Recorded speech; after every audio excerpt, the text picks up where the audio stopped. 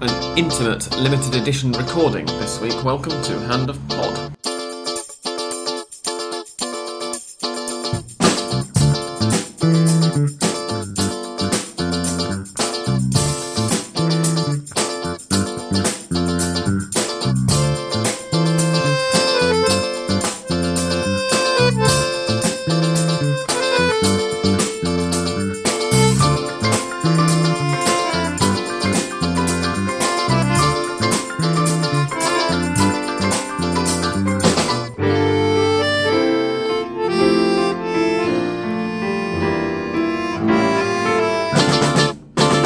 I don't mean intimate recording as in that kind of intimate recording, you filthy individuals. I mean, there are only two people here this week, and so we're having a more low-key Hand of Pod than usual.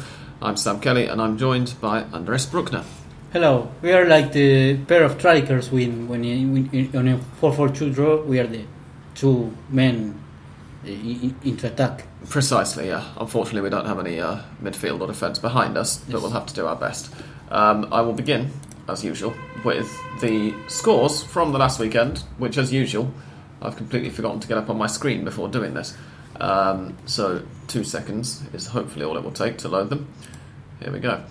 Round 4 of the Primera División went as follows. Olimpo 3, Godoy Cruz 0, Newell's Old Boys 3, Atlético Tucumán 1, Atlético de Rafaela 0, Rosario Central 0, Vélez Sarsfield 0, Racing 3, Independiente 1, Tigre 1, Huracán 0, Sarmiento 0, Estudiantes 3, Temperley 0, Unión 0, Belgrano 2, Talleres 0, Banfield 0, Patronato de Paraná 1, San Lorenzo de Almagro 1, Lanús 0, Aldosivi 0, Boca Juniors 4, Quilmes 1, Defensa y Justicia 3, River Plate 3, Arsenal de Sarandí 2, Gimnasia y Esgrima La Plata 2, and San Martín de San Juan 0, Colón de Santa Fe 0.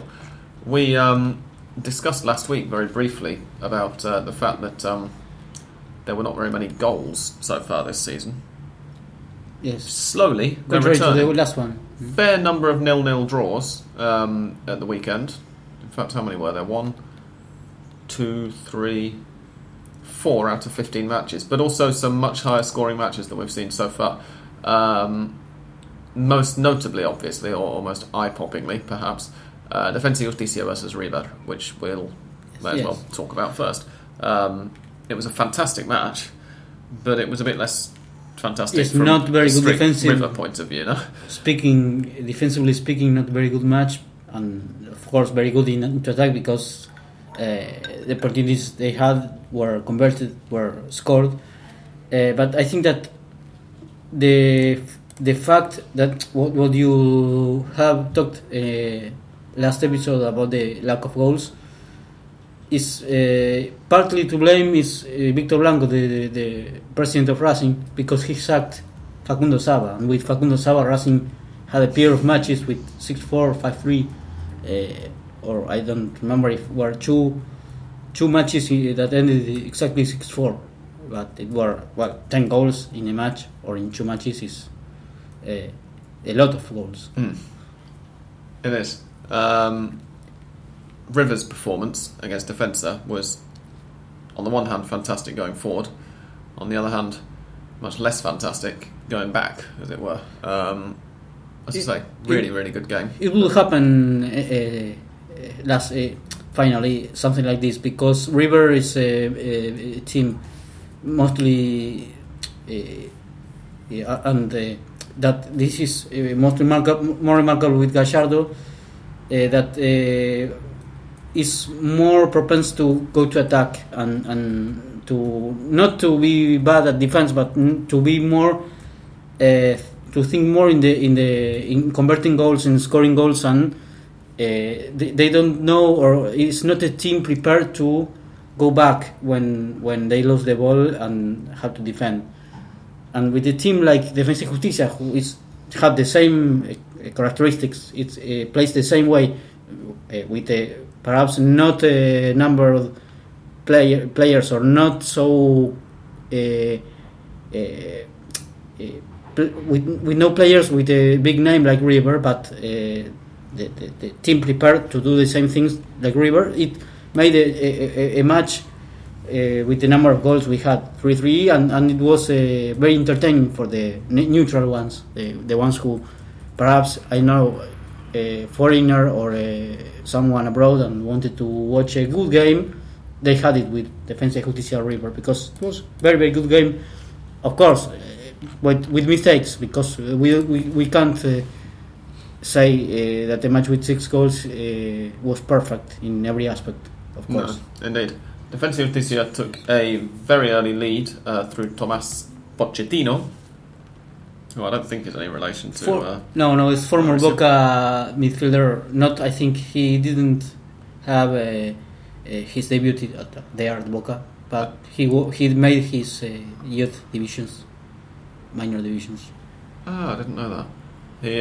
He scored a penalty in the 8th minute, and Mariano Barreiro equalised for River with an own goal. 9 minutes after that, River went 2-1 up, and then it was pulled back to 2-2 after half an hour, and then in the second half it was 3-2 to River, who, it has to be said, improved quite a bit in the second half and really should have put the game beyond doubt before Andres Rios equalised to make it 3-3 for Defensa y Justicia, which was the final score late on. Big lay the legs. Yes, of course, yeah. So that means that River have dropped 2 more points. They've now drawn twice in a row because, of course, they drew 1-1 with San Martin the previous week, and are still very much in the title hunt, but they've allowed themselves to cede ground to Estudiantes because Estudiantes won yet again 4 consecutive victories. First time that Estudiantes have managed to win 4 games straight since 1991, I think. Something like that, at the yes. start of the season or something like that. Yes. Their win was a 3-0 one over Temperley, which I only caught sort of fleeting bits of, but which looked as comfortable as you expected Estudiantes versus Temperley to be, really. There's not too much to say about that one. There are some teams in which you expected to perform like they are doing, like Temperley, for example, and there are others that perhaps we will talk about it later, but that I at least didn't expect to be awful, like for example Godoy Cruz, having done a great season last season, and for in the other hand, I didn't expect to have Newell's, for example. They are near the top, as they won 3-1. I forgot against who, but yes, there are teams that surprised me in their performance, for good or for bad. 3-1 against Atletico Tucumán for Newell's. That is. Newell's revival in particular has been alarming, and I think we will get onto it once we've finished going over the big 5. Boca Juniors got a very impressive on the score sheet win against Quilmes. It was really, again, another very entertaining game, actually, more entertaining for the neutral than perhaps 4-1 suggests. Yes. I mean, obviously you'd expect Boca fans to be entertained. The first half in particular was I mean, that was when all the goals were. They were all scored in the first quarter of the match, in fact. 3 of them from Dario Benedetto, who broke his duck at last for Boca, with a 6-minute back heel, a 17th minute scorcher from about 35 yards out, and a 24th minute header, and found the time in between to set up Ricky Centurion with another back heel. That is, Benedetto's assist was a back heel rather than Centurion's goal, to put Boca 4-1 up. After that, it sort of fizzled out. But it was a bit of a weird one because Boca were, for a change, incisive and decisive as well in the final third. But at the back, they still looked a bit sort of shaky. And there was at half-time, you sort of thought that the half-time score could have been 7-1 to Boca, or it could have been 4-4. Yes. It was. They seemed to give Quilmes such a huge amount of chances as well. Yes, because the equalizer, I think it was at the 12th minute of the first half, found Boca defenders all together looking for the ball, and there was a Quilmes man going through the big box, scoring the goal. So at that point you perhaps thought, or anyone thought, that it would be another complicated match for Boca, but finally Benedetto, who hadn't been even shot to the goal because all of his shots were out of the post. Yeah. Now that he like you said, scored three together, 3 in a row. You hear about players being confidence players, and I think that finish for the first goal clearly gave him the confidence to get going. And it's interesting that, in a way, that this performance came without Carlos Tevez. Of course, they already had one game without Tevez, but this was the first one in La Bombonera since his suspension 2 weeks ago. And we have something about Tevez, a question and something he said. Indeed, yeah. And we will analyze. It's a question that I'm going to. I wanted to bring in now, actually, because it kind of fits in with what I was saying. Obviously, Tevez is playing for Boca tonight because they're playing in the Copa Argentina, as we mentioned last week, against Lanús, who did kick off 1 minute before Boca did on Sunday. So hopefully Boca aren't whining too much about lack of rest from their point of view. Although we have another spectacularly immature argument to talk about in a second as well. I don't know whether you've seen this yet, Andres. It's just happened just this evening. But yeah, in about an hour and a half, Boca will be taking on Lanús in the Copa Argentina with Carlos Tevez. Tevez has been giving a bunch of interviews and on TV, and he's been saying he wants to. Not that he wants to. He's been saying he's considering retiring at the end of the year because he can't be asked anymore, I suppose. He said it has nothing to do with football. That it's something about the environment of football that tires him. The day by day, the routine of football is like tiring him, and he's analyzing that he will talk with his family. Well, he could continue at Boca, he could go to another team, or he could retire. There are a lot of options that he left. They are in the air, and which feeds all of the morbo and all of the things that then when the media or press talks about him and not about football but all of his private life, and he's like contributing to that because he said that he could retire, he could continue at Boca, or that he even could go and play for another club. So it's nothing definite. It's there were declarations that he left there as like titles, but none of them were definite. Precisely. And it's going to be interesting to see what his performance is like this evening, where he is playing, of course, because he's only suspended in the league, and indeed he's only suspended for one more league match. It was a 3-match suspension in total. It's going to be interesting to see how they played today, because they looked on Sunday like they'd really come to terms with playing without Carlos Tevez, who at times this year has been, I guess, a good parallel to use that I'm guessing even a lot of our listeners who don't get to watch the Argentine Primera will be familiar with so far. Is sort of Wayne Rooney at Manchester United so far this season has been like a millstone around the neck, and I wouldn't say Tevez has been that bad, but he's been a long way from being Boca's best player as well, or at least he's been a long way from being the kind of player that Boca need to be their best player.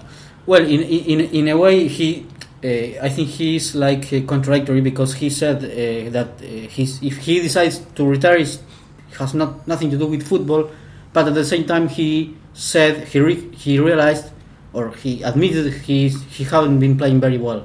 That his performances weren't as the ones that Boca needed. That when he started, or he came back from Juventus, he was like the Boca supporters were like delighted, because he started in a way that invited to think he would be that Tevez, the one from Juventus, and then his skill went down, and now he's doubting even he will continue playing football. So he has been even contradictory with those declarations. Yeah. So that's Boca and Tevez as well. Quilmes, as we say, put up a fairly decent fight considering the pasting that they took on the score sheet, but couldn't really get back into the game once Benedetto caught fire. Elsewhere in the world of the Big Five this week, we had a 1-1 draw between Independiente and Tigre, which consisted of an early-ish goal by Carlos Luna and a penalty right on the stroke of half-time from Victor Cuesta for Independiente. Did you catch any of it, Andres? I didn't. Very little, but I think Independiente saved some players for them to be fresh at Chapecó, where they are playing now against Chapecoense. Yes, for example, Rigoni, one of the I think most one of the best players for Independiente this season, has gone into the pitch in the second half, I think. Yeah. So yes, it was a match, an even match with Tigre. I think they knew that Independiente will be more interested in this match than in the championship, because it has 30 rounds and there are still 25 matches to go, and Sudamericana is now or you leave the competition. It's this match, and you can, if you lose, you are eliminated. Precisely. So they tried to play knowing that, and they started with the winning it with the goal from Luna, like you said, and finally the second half with the polemic, I will say polemic penalty, because it was discussed whether the goalkeeper from Tigre touched Mesa, the former Gimnasia midfielder that now is Independiente. Yeah. But the referee awarded it, and Victor Cuesta was the one who converted it. Well, Maxi Mesa has been already at the centre of another scene while we've been recording. Because as we record at the moment, it's Chapecoense 0, Independiente 0 in the second leg. Obviously, they drew 0-0 last week as well. Maxi Mesa took a football to the face earlier on and then sort of carried on as if nothing had gone wrong. And then about a minute later, he's looked down and his mouth and chin and shirt were all covered in blood because his nose has started bleeding. And he was he was the starring also of another polemic at Gimnasia. When he was about to leave and to sign for Independiente, there was some, not scandal, but something between Gustavo Alfaro, the coach of Gimnasia, and Onofri, who I think is the surname of the Gimnasia president, because Alfaro understood that Mesa will leave Gimnasia in the middle of a competition with no chances to sign another player, and this annoyed him, and he didn't resign, but he was on the point of resigning. Yeah. Finally he stayed, but yes, because first Gimnasia Nacho Fernandez left Gimnasia to go to River, and there Troglio said, it was one of the best players we had, and now Mesa was the one not to leave Gimnasia, and finally he left. Yeah. Racing, good 3-0 win away to Vélez, which, as much as anything, I think confirms that maybe Vélez aren't as good as we were asking when they were a couple of weeks ago after they beat... who did they beat? Was oh God, it's happening again. I'm forgetting it. Hang on a second. After they beat Rosario Central, that was right, in the second round of matches. Since then, they have lost 2 in a row away to San Lorenzo and now at home to Racing. And it's not going to get any easier, or if River keep defending the way they did on Sunday, then it might get a bit easier for Vélez, because next up is a trip to the Monumental this coming weekend for Vélez Sarsfield.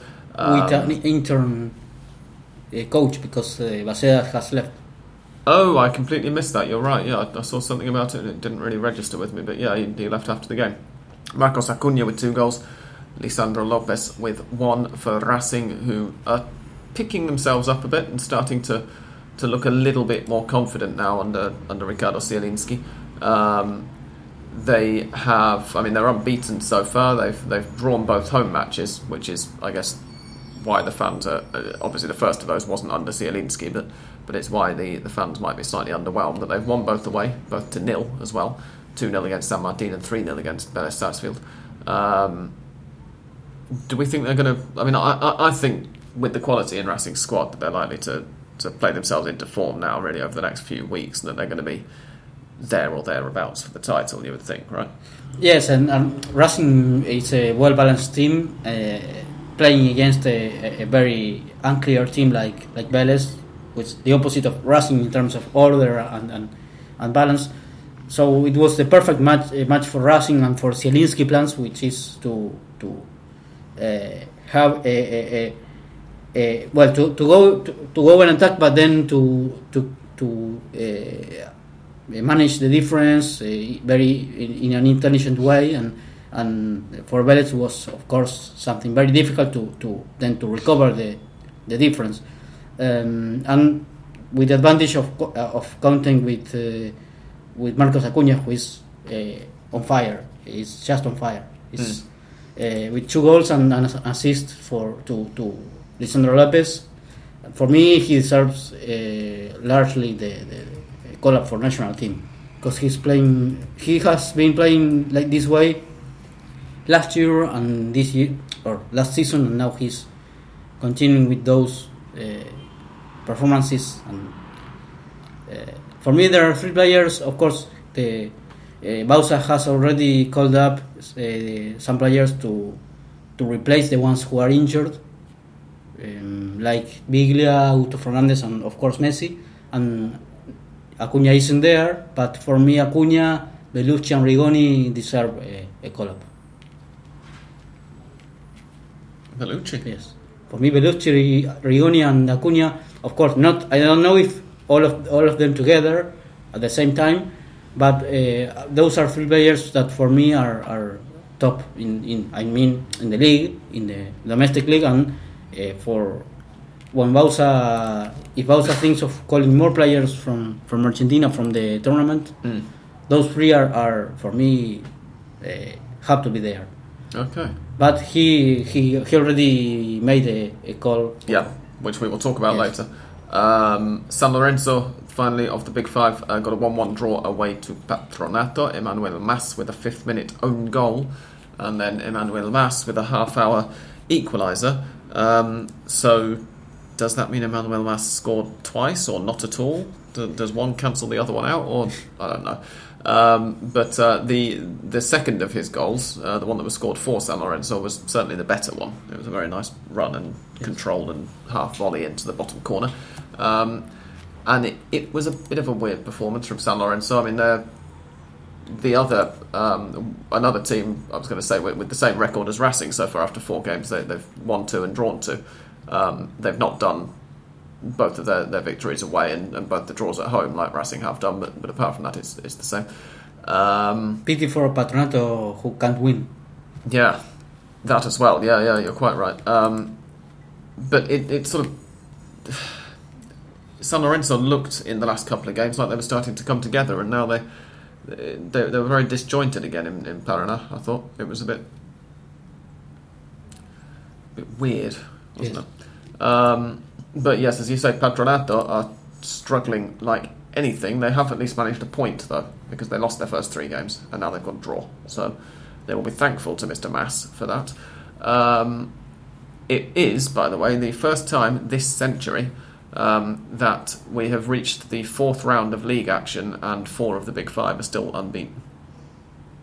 Boca Juniors are the only one of the Big Five to have lost so far this season in the league. That was on it was the opening day, of course it was, to Lanús. And the last time that happened was the beginning of the Torneo Clausura 1999, when Racing were the only one of the Big Five to lose during the first 4 rounds of matches. So that's interesting, isn't it? Surprising, taking into account the last seasons, in which Big Five or big teams were not used to get best results. They were like the other teams like Lanús. Well, Estudiantes continues with that way, but Lanús or Rosario Central, teams like that, Godoy Cruz, gained more like how to say presence in the first positions of the league. Yeah, absolutely. Elsewhere in the league, we have mentioned Estudiantes' very confident victory over Atletico Tucumán already. No real surprise there, obviously. I was mildly surprised by the confidence, though, of the Friday evening game in which Olimpo thrashed Godoy Cruz 3-0, which suggests that, as you mentioned very quickly earlier, Godoy Cruz are rubbish this season, because to lose 3-0 to this Olimpo team, you've got to be quite bad. I would say, without meaning to offend any Olimpo fans who might be listening. Yes, one of the great points of the last tournament was the pair of strikers. Not us, but the pair of strikers that Godoy Cruz had with Morro Garcia, Santiago Garcia, the Uruguayan, and Ayoví, the one from Ecuador. That was remarkable last season, or last tournament, and now. Yeah, I mean, I'm trying to think who else they've lost Fernando Suki to Boca, but as you say, Ayoví and Garcia are both still there, and they didn't have any major sort of losses or incomings. Otherwise, they're playing with not exactly the same squad, obviously, but not a massively different squad either. So I'm slightly baffled as to the start that Godoy Cruz have had so far. Rosario Central 0-0 away to Atletico de Rafaela. Another one has fell in doubts that they didn't have last times. In Central's results so far, they managed one win, and that was one of the 3 in a row that Patronato lost at the beginning of the season. 2 draws and a defeat to Vélez. So, again, without having, I mean, they've had Franco Cervi went to Franco Cervi La Ronda, but the last time he was injured. Yeah. So I mean, again, not a wildly different squad, albeit 1 or 2 big names have left, but they don't seem able to get to grips with this new season yet. Elsewhere, Talleres are still looking for a win after a 0-0 draw with Banfield on Sunday afternoon, in which I think, on that occasion at least, I don't think they were particularly unlucky. It was a pretty dull game, all in all. And where else? Did you catch any of Arsenal versus Gimnasia, perchance? I couldn't. No, nor did I. I wasn't expecting it to be any good, and then it finished 2-2.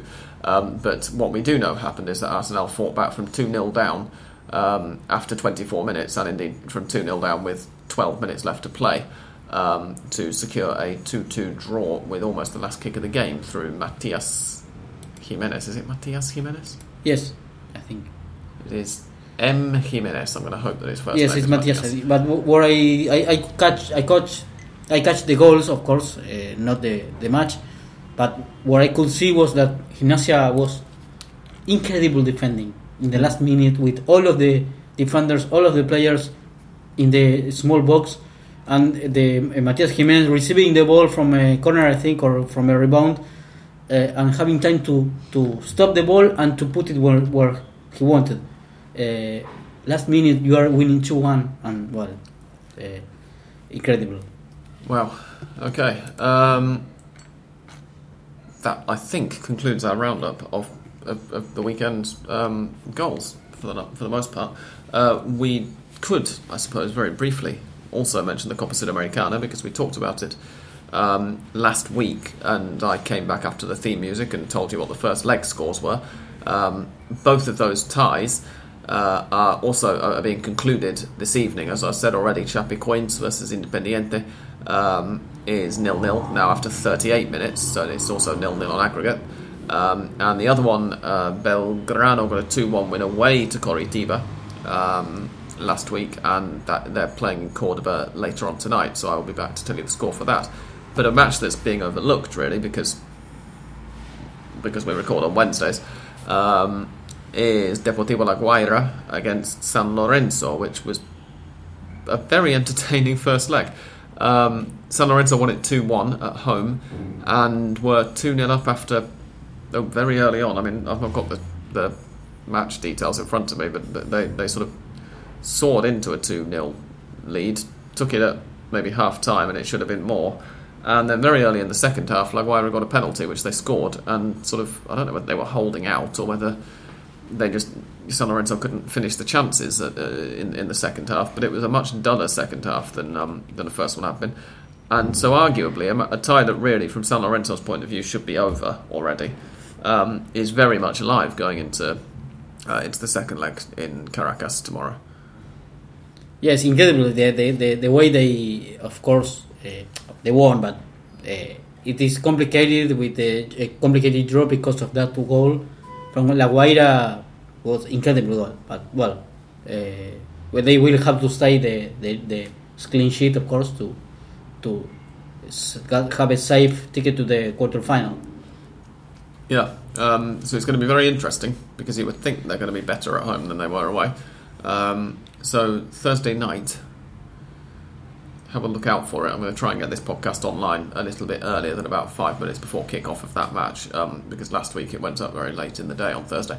And another thing, talking about continental football, that we have to discuss on this podcast is the wonderful news that CONMEBOL, in their offices in Asunción, have given us a pretty compelling piece of evidence, I think, to suggest that they listen to Hand of Pod, and particularly to my pleas.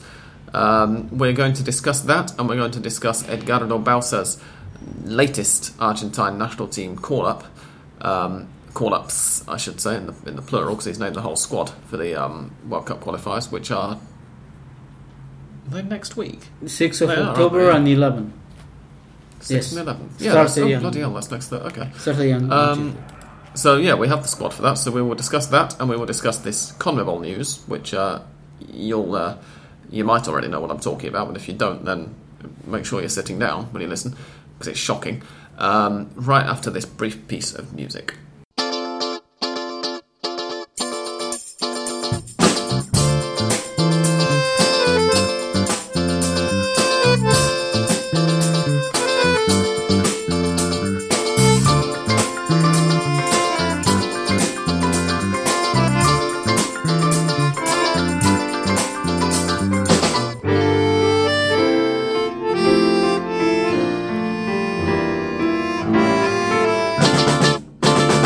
They say that a stopped clock is right twice a day, and shockingly, CONMEBOL have managed to do something right once in...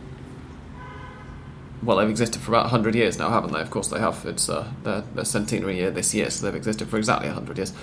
The Copa Libertadores, ladies and gentlemen, as from 2017, is going to last from February until November. I'm very, very happy about this. I have long said, as regular listeners will be aware, that it would be the best way of improving the Libertadores as a competition, and to a certain extent domestic competitions across the continent as well.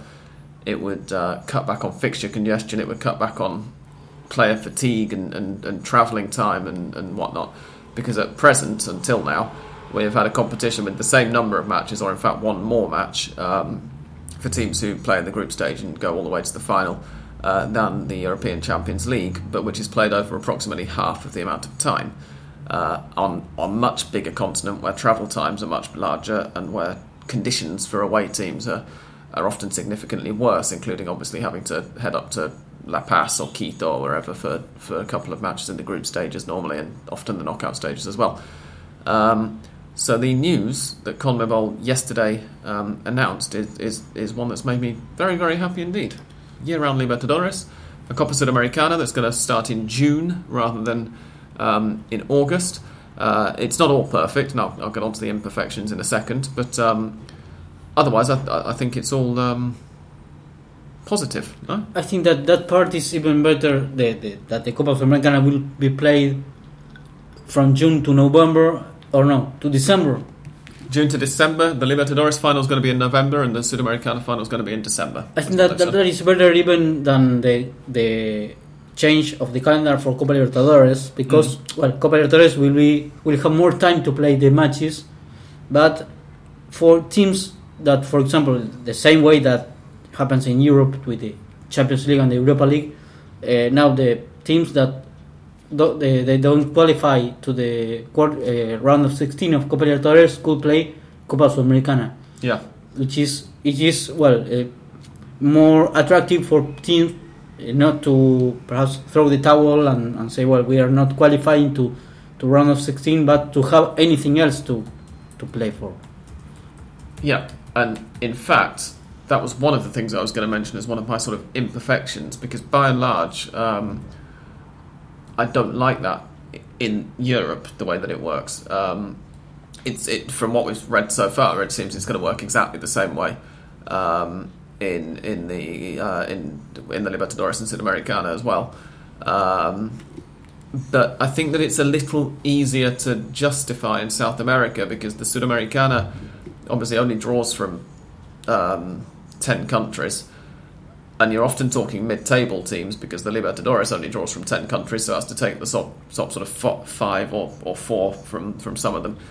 And as a result, I think the Sudamericana in the early rounds especially can sometimes suffer from a bit of quality. So I think there's less of an issue maybe with giving the lucky losers, in inverted commas, from the Libertadores a place in the Sudamericana than there would be, or there is, with giving the Champions League lucky losers a place in the Europa League. So I quite like that one. The main problem that I see with it that's not entirely great is and this is only a rumour at the moment, is that Alejandro Dominguez, the CONMEBOL president, is said to also favour a one-off final played in a neutral venue, which I'm not a big fan of. I like the two-legged finals. He tweeted something yesterday being Tuesday, saying that 7 out of every 10 two-legged finals end up being won by the team who are at home in the second leg. But that's a sort of nice way of missing out the fact that the team that are at home in the second leg is the higher seeded team. That's why they're at home in the second leg. That's the right that they get, and therefore they're probably the team who've been playing better. Obviously, there are some exceptions to that. You've got River versus Tigres, where River were the lower seeded team, but played at home in the second leg because it had to be settled in South America. Yes. But by that point, I think the momentum was with River through the competition yes, as well. And in Europe you have less distances, shorter distances to travel from one place to another, and in this case it will be very, very more difficult because if you play, for example, there is a poll, or there is or the chosen venue is, for example, La Paz, and the team that arrives to the final is far from La Paz. The supporters will have to travel long distance, and is a problem. But there is a good thing about the calendar anyway for Argentina in terms of the transfers and players that will leave in the middle of the season will be the same, because in the middle of the Copa Libertadores, I mean.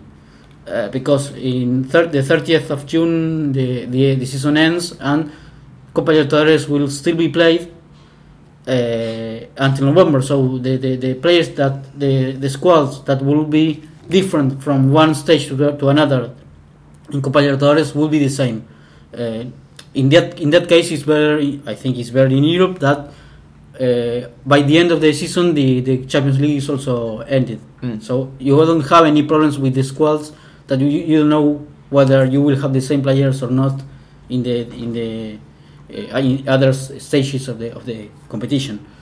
But the other bad thing about the new Copa Libertadores, that they are analyzing to make teams qualify by ranking or by historic ranking. Yes, which is being, at least in Argentina, is being painted as a way of inviting River and Boca in every year, which is something the Sudamericana, of course, used to do before it was possible to take it seriously as a serious competition, and which I think would be a mistake. Although the way that they've phrased it is it would involve some teams would be allowed in on technical merit, in inverted commas, depending on their performance over the previous 5 years. So it wouldn't just be sort of all time. Independiente can come in regardless of how crap they are at the time because they've won seven times, that kind of thing.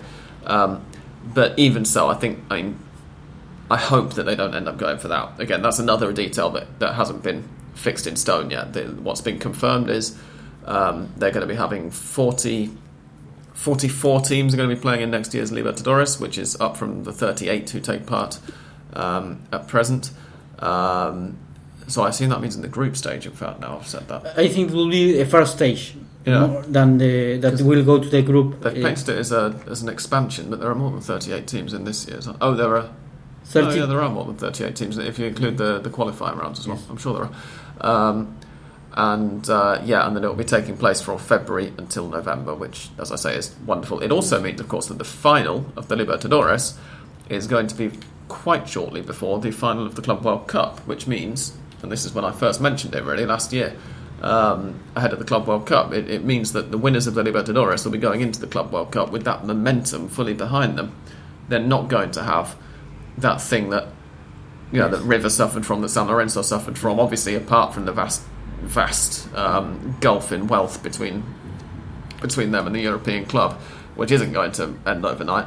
But they're now not going to have that thing of having a slump for sort of 4 or 5 months ahead and getting out of the groove of winning. No danger of having less players or if a big player like, for example, River that lost Carlos Sanchez, Funes Mori, Rojas. Well, Rojas wanted to leave the same as Teo Gutiérrez, that even didn't finish the Copa, but that would be good even for that, because the same players, same level, same moment, so that is good.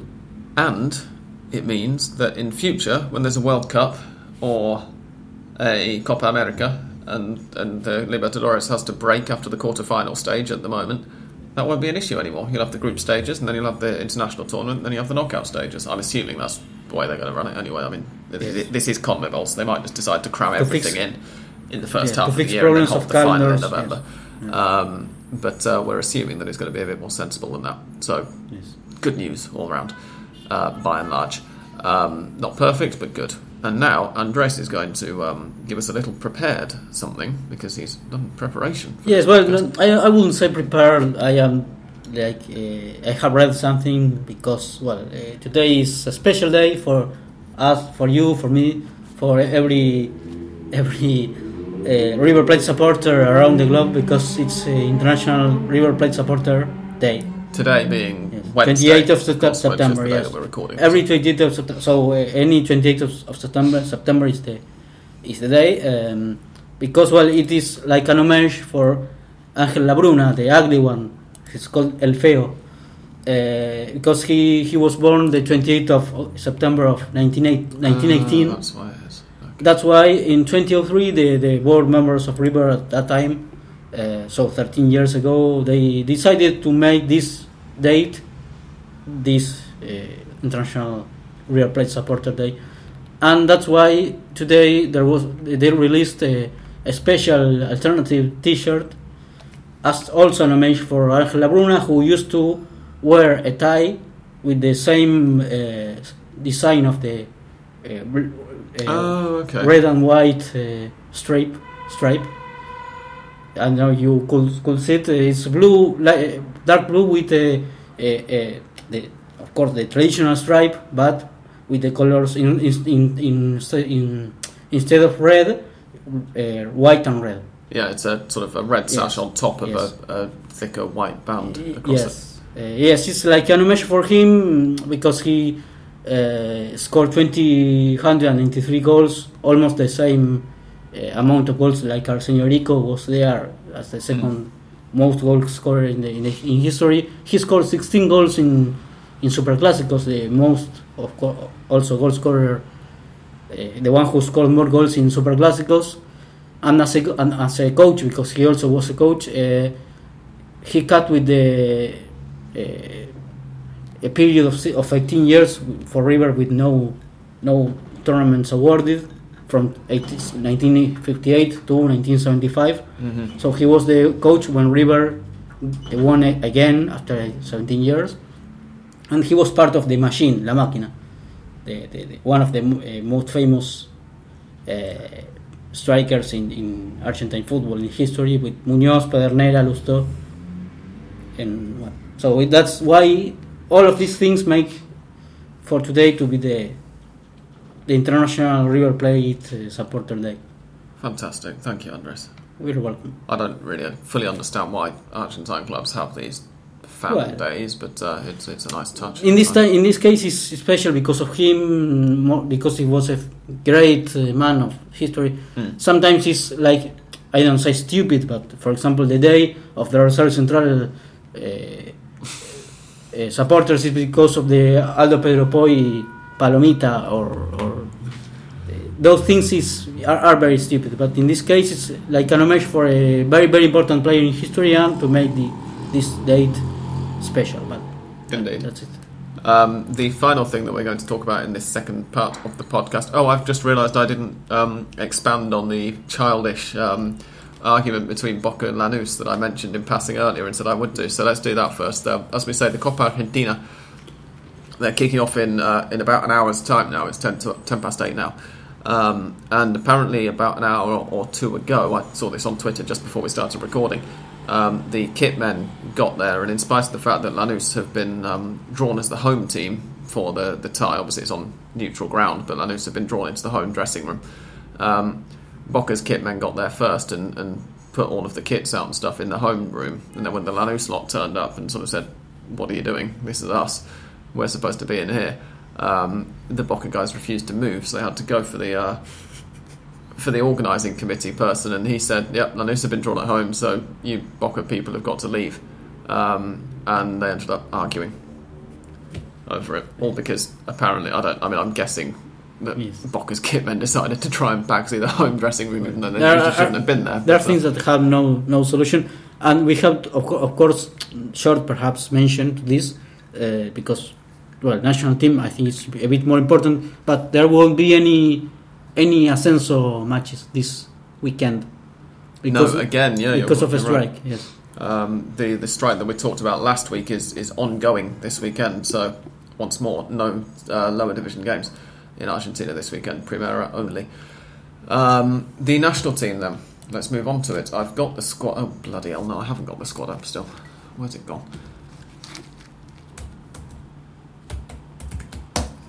I will have the squad with you in 1 second, unless Andres can get there first on his phone. But Edgardo Bauza has named his second international squad. It, of course, is without Lionel Messi, because he's injured, as we mentioned last week.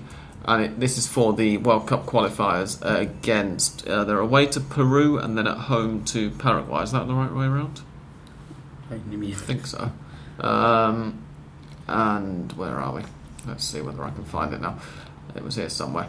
And of course, as well as being without Lionel Messi, it's also with Gonzalo Higuain, who is back after deciding that he was okay to be called up again now. And bloody hell, it's not showing up on the homepage. Give me a second, everybody.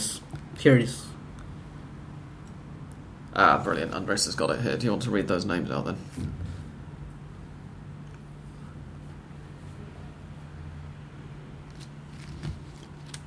So we have goalkeepers Sergio Romero, Nahuel Guzman and Mariano Anduja. The defenders are Mateo Musacchio, who didn't get called up by Bauza before, did he? If I remember. I think he was, but he didn't play. Yes. Okay. Facundo Roncaglia, Gabriel Mercado, Nicolas Otamendi, Ramiro Funes Mori, Marcos Rojo, Pablo Zabaleta, Martin de Michelis, interesting one, and Emmanuel Mas. Apart from de Michelis, I can't see any particularly noteworthy contributions there. Particularly noteworthy discussion pieces there. I mean, midfielders are Javier Mascherano, Matias Craneviter, Eber Banega, Angel Di Maria, Eric Lamela, Nicolas Gaitan and Guido Pizarro of Tigres in Mexico, not Tigre the different in Argentina, who is the main standout sort of call-up here, without doubt. And the forwards are Sergio Aguero, Angel Correa, Paulo Dybala, Lucas Prato, Gonzalo Higuain and Lucas Alario. So Pizarro, very, very good for Lanús. From what we hear and from the sort of small amount that we really get to see here, because the Mexican League kicks off rather late at night, even by Argentine standards, and Tigres matches don't tend to be on, in fact, when I flip through and notice it's on the TV anyway.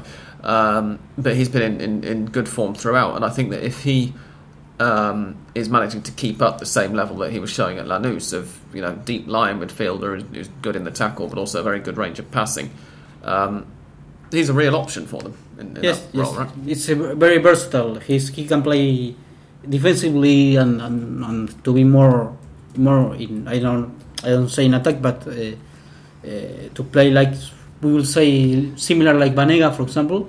But some people thought that Banega will be in the starting lineup next match against Peru, the 6th of October, but apparently Bauza said that the ones will be in midfield will be Craneviter and Mascherano.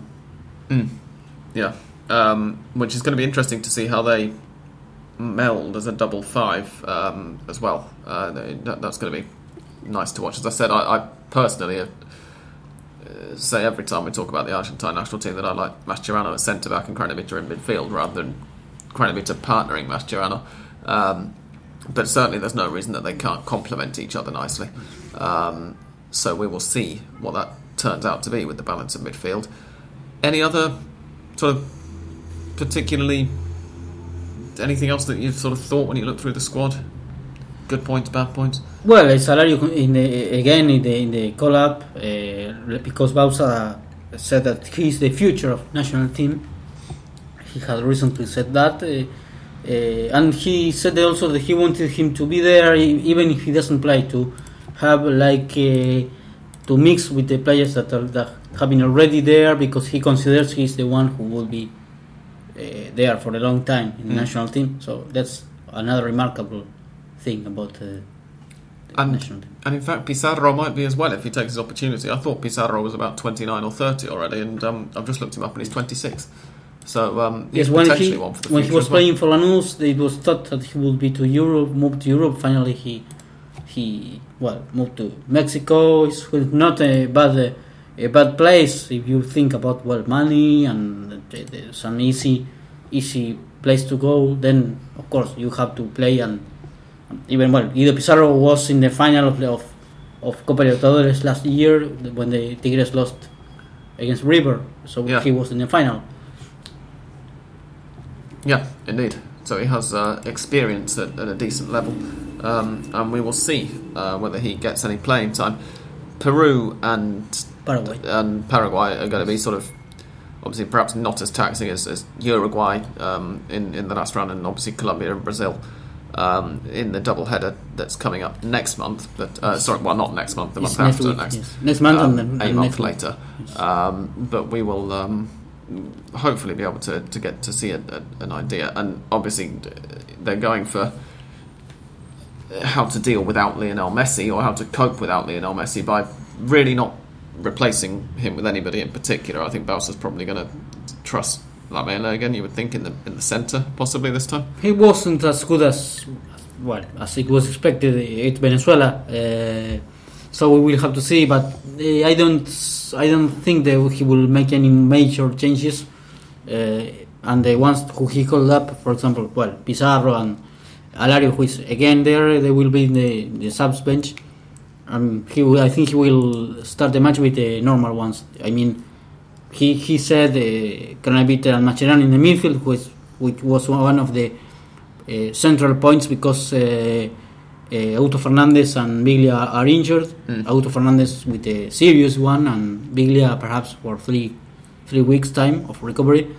But then it will be, I think, the same, or could be Mercado or Zabaleta. Then Otamendi and Funes Mori are of course there.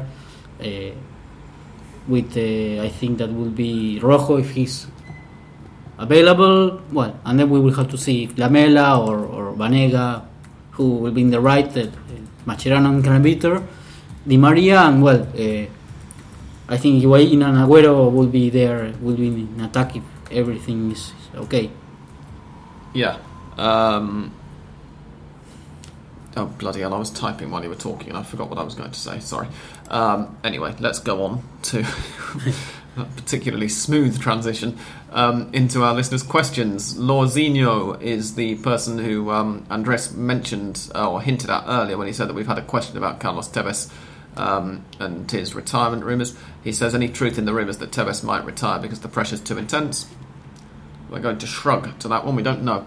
But it's worth saying that they're not just rumours, it's something that Tevez himself has said with a microphone and a TV camera in front of him, has said that he might do. So watch this space. I mean, footballers say lots of things and then don't end up doing them. So he might do, but he might not. But it's very much a possibility by the look of it. Darren Paul says, is Bauza kicking himself given the Big Sam saga in England? Bauza for England. I don't think he'll be too disappointed with avoiding that particular poison chalice. And he also says what's happening with the Primera B postponement. He means the B Nacional, but obviously the Primera B is included there as well. All of the lower divisions, indeed. And in fact, completely accidentally, we answered that one a minute ago, didn't we? Because we said that they're still on strike. The delay of the payments with the lack of money and all of that make the teams of Primera B, Nacional B, and Primera C not to be allowed or not to be able to travel to the different places where they have to play, so they decided to go on a strike. Yeah. Darren also says, Marcos Acuna, how easy is he making football look right now? Surely he's worth a look for Big Eddie Bausa. Yes, for me. You think? Yes. Oh, you said earlier, didn't you? Of course, yeah. I'm not... I think maybe, but maybe not purely because of the position he plays. I mean, he's got so much talent ahead of him. Yes.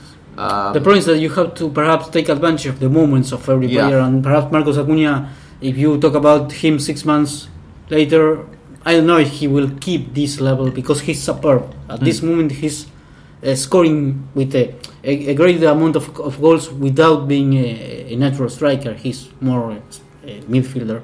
From the left to a great meters that he runs, but a great amount of meters, but not a striker. And he's scoring, he's assisting. This is a big moment for him. Yeah, and on a very, very regular basis. And much like sort of Federico Mancuello for Independiente, if Racing fans will forgive me for the comparison, a couple of years ago. It's remarkable, but no real way at the moment of telling where he's going to end up as a result of it. Darren also asks, is Arce of Crucero del Norte the best goalkeeper in the B Nacional? Oh. You've clearly been watching more B Nacional than either of us have, Darren. He says he's up there with Lancy Shota, Argentinos Juniors for him. Well, in that case, we'll trust your judgment, Darren. That might not sound very professional, but there are loads of Primera matches to watch every weekend, so I'm not paying much attention to the Perhaps next year, when there is no more football para todos, things are different, because we'll have to choose which match to watch. And Jack Fuzz gets in with a question which initially I thought that he was asking the same question 2 weeks running, and then I remembered he actually tweeted this question to us just after we finished recording last week, so he was a bit late, and he's back now on time. Well done, Jack. He says, how is Esteban Cambiaso regarded in Argentina? Might he be returning to the Primera before he retires? How's he regarded here, Andres? I don't think... Well, he's been well regarded here because he has played for Independiente and River and, Argentinos Juniors. But after playing for River, it was mentioned that he could come back. Finally, he didn't. And played for Inter 10 years from 24 to 2014.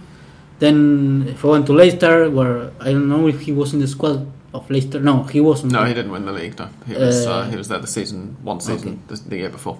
Now he's at Olympiacos, but with 36 years old, I don't think he will come back for a retirement, or perhaps 6 months. But I think if he was going to come back here, then he would have done it. The time to come back was when River were interested in him, which was when Leicester signed him.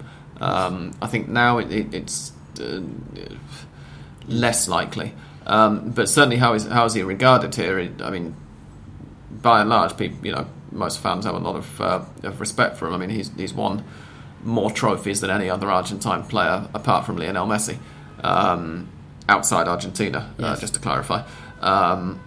More than our friend Di Stefano did. So in his own way, he's a historic player. When he played 10 years for Inter, I thought he would remain there and perhaps do something similar with us, like Zanetti, who is now a vice president. But finally, he left, he has a very, very good career and great midfielder. But I don't think he will come back here to play, because River, for example, have signed the one who is still there is D'Alessandro with a 30 something years, but then, for example, Aymar, Saviola, players that were very good when they got out from the minor divisions, from the youth divisions, and when they came back, they weren't too good, with a similar age like Cambiasos. So perhaps Independiente, where he also had good memories. Possibly, but don't hold your breath, basically. Lawrence Hart says, Rio Ferdinand suggested that Marcelo Bielsa would make a good England boss. Would he take it if offered? And how would it go down in Argentina if he did? First of all, I'm not entirely sure whether to agree with Ferdinand on that one or not, really, given the problems that the English national team have. Would he take it if offered? Haven't a clue. Yes. I mean, yeah, we don't know. He obviously doesn't like working with difficult directors and people who he doesn't see eye to eye with, who aren't going to give him control. I don't think that that the English FA would have as much of a problem with handing in the sort of control that he likes necessarily, but whether they'd be the sort of organisation he'd want to work for otherwise is another matter. And then, of course, you have the fact that he's Argentine and would be managing England, and not just any Argentine managing England, but the Argentine who was largely seen here as one of the reasons for Argentina's failure against England in the group stages in 2006. So, yes. What do you think, Andres? But one thing you have to... Sorry, in 2002, I meant to say, yes. Not 2006. One thing you have to be sure about is that anything like Allardyce won't happen with Bielsa. He's absolutely honest about, or at least one of the things in which he's still there to and he's named or linked with teams and named is because he's honest and he's very, very clear. You may like it or not in terms of football or the way he makes his teams play and the results, because of course everything here is about results. But the way of the style or the way he manages the teams or the clubs is right. Is you know he won't lie, he won't rob, he won't do anything wrong or that is not correct. Well, but then is the taste or the way that if you like him or not, of if England likes him or not, but he can do things like he did with Lazio, where there was a contract that he was about to sign, or he already signed, and when the directors didn't bring the players that they said they will bring, he said, well, I won't go, and he didn't. Yeah, it's particularly special. You certainly wouldn't have the same problem, as Andres says, that England have had with Allardyce this week. Simon Clark asks whether I won last night's pool competition in my local. I did not. I lost in the semi-finals, but we'll brush over that one quickly. And we've had one more, I think. No, we haven't had one more. That's it for the questions. So the next music that you hear will be Mystic Liam's theme music this week, because Liam Kelly, who is no relation to me, is making this week's predictions.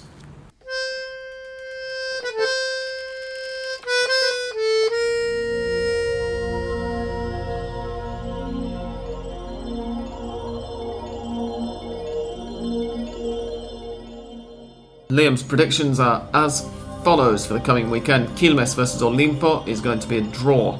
Godoy Cruz against Unión, he says, is a Godoy Cruz win. Central against Arsenal de Sarandí is a Rosario Central win, which is interesting. Cool, I think. Aldosivi versus Talleres is going for a draw. Newell's Old Boys to get an away win over Tempele. Racing to beat Patronato in El Cilindro and therefore claim their first home win of the season. River to beat Vélez in the Monumental. San Lorenzo to beat Atlético de Rafaela in the Nuevo Gasómetro. Belgrano versus Lanús is going to be a draw, according to Liam. Obviously, they're both in action tonight, a little later, just after we finish recording this, in different competitions. Banfield versus San Martín, he's going for a Banfield win. Gimnasia versus Estudiantes, the Clásico of the weekend. He's going, unsurprisingly, really, I think, for an Estudiantes victory. Sarmiento versus Independiente, he's going for an Independiente win. He's going for a draw between Colón and Defensa y Justicia in Santa Fe. He's going for a Boca Juniors win in Victoria against Tigre. A victory in Victoria, if you like. And Atlético Tucumán versus Huracán. He's going for an Atlético Tucumán win. Andres, what do you make of those? Anything in particular that caught your eye? No, I think it's more or less I think the same, or most of the results are I think are correct, or are the ones who anyone would expect. So it's okay. We have the first real sort of legitimate clásico of the season this weekend, as we say, between Gimnasia and Estudiantes in La Plata, which should be good fun. And I think a number of other interesting games. River, at home to Vélez in particular, have got the perfect opportunity, given, as we say, that Vélez don't appear to be any great shakes after all this season. So it's a good chance for River to get their confidence back up after dropping points 2 weeks in a row. And I think Temperley versus Newell's could be a bit of a dark horse as well. I think that has the potential to be a decent match.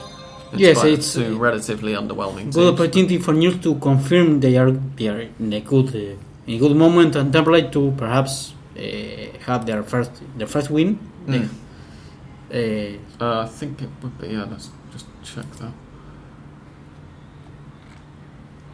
No, they won on the opening weekend, but it would be their first win since then. So, in many ways, would feel like their first win, certainly.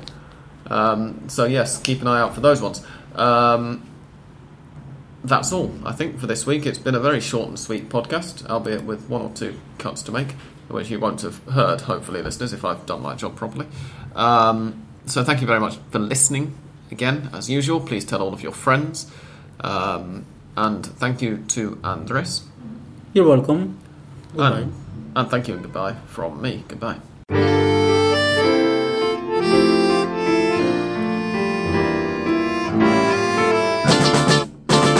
4 results to tell you about after the end of this week's podcast. They are 3 penalty shootout victories. Independiente against Chapecoense finished 0-0, and Chapecoense won on penalties. I think it was 3-1 or 4-2.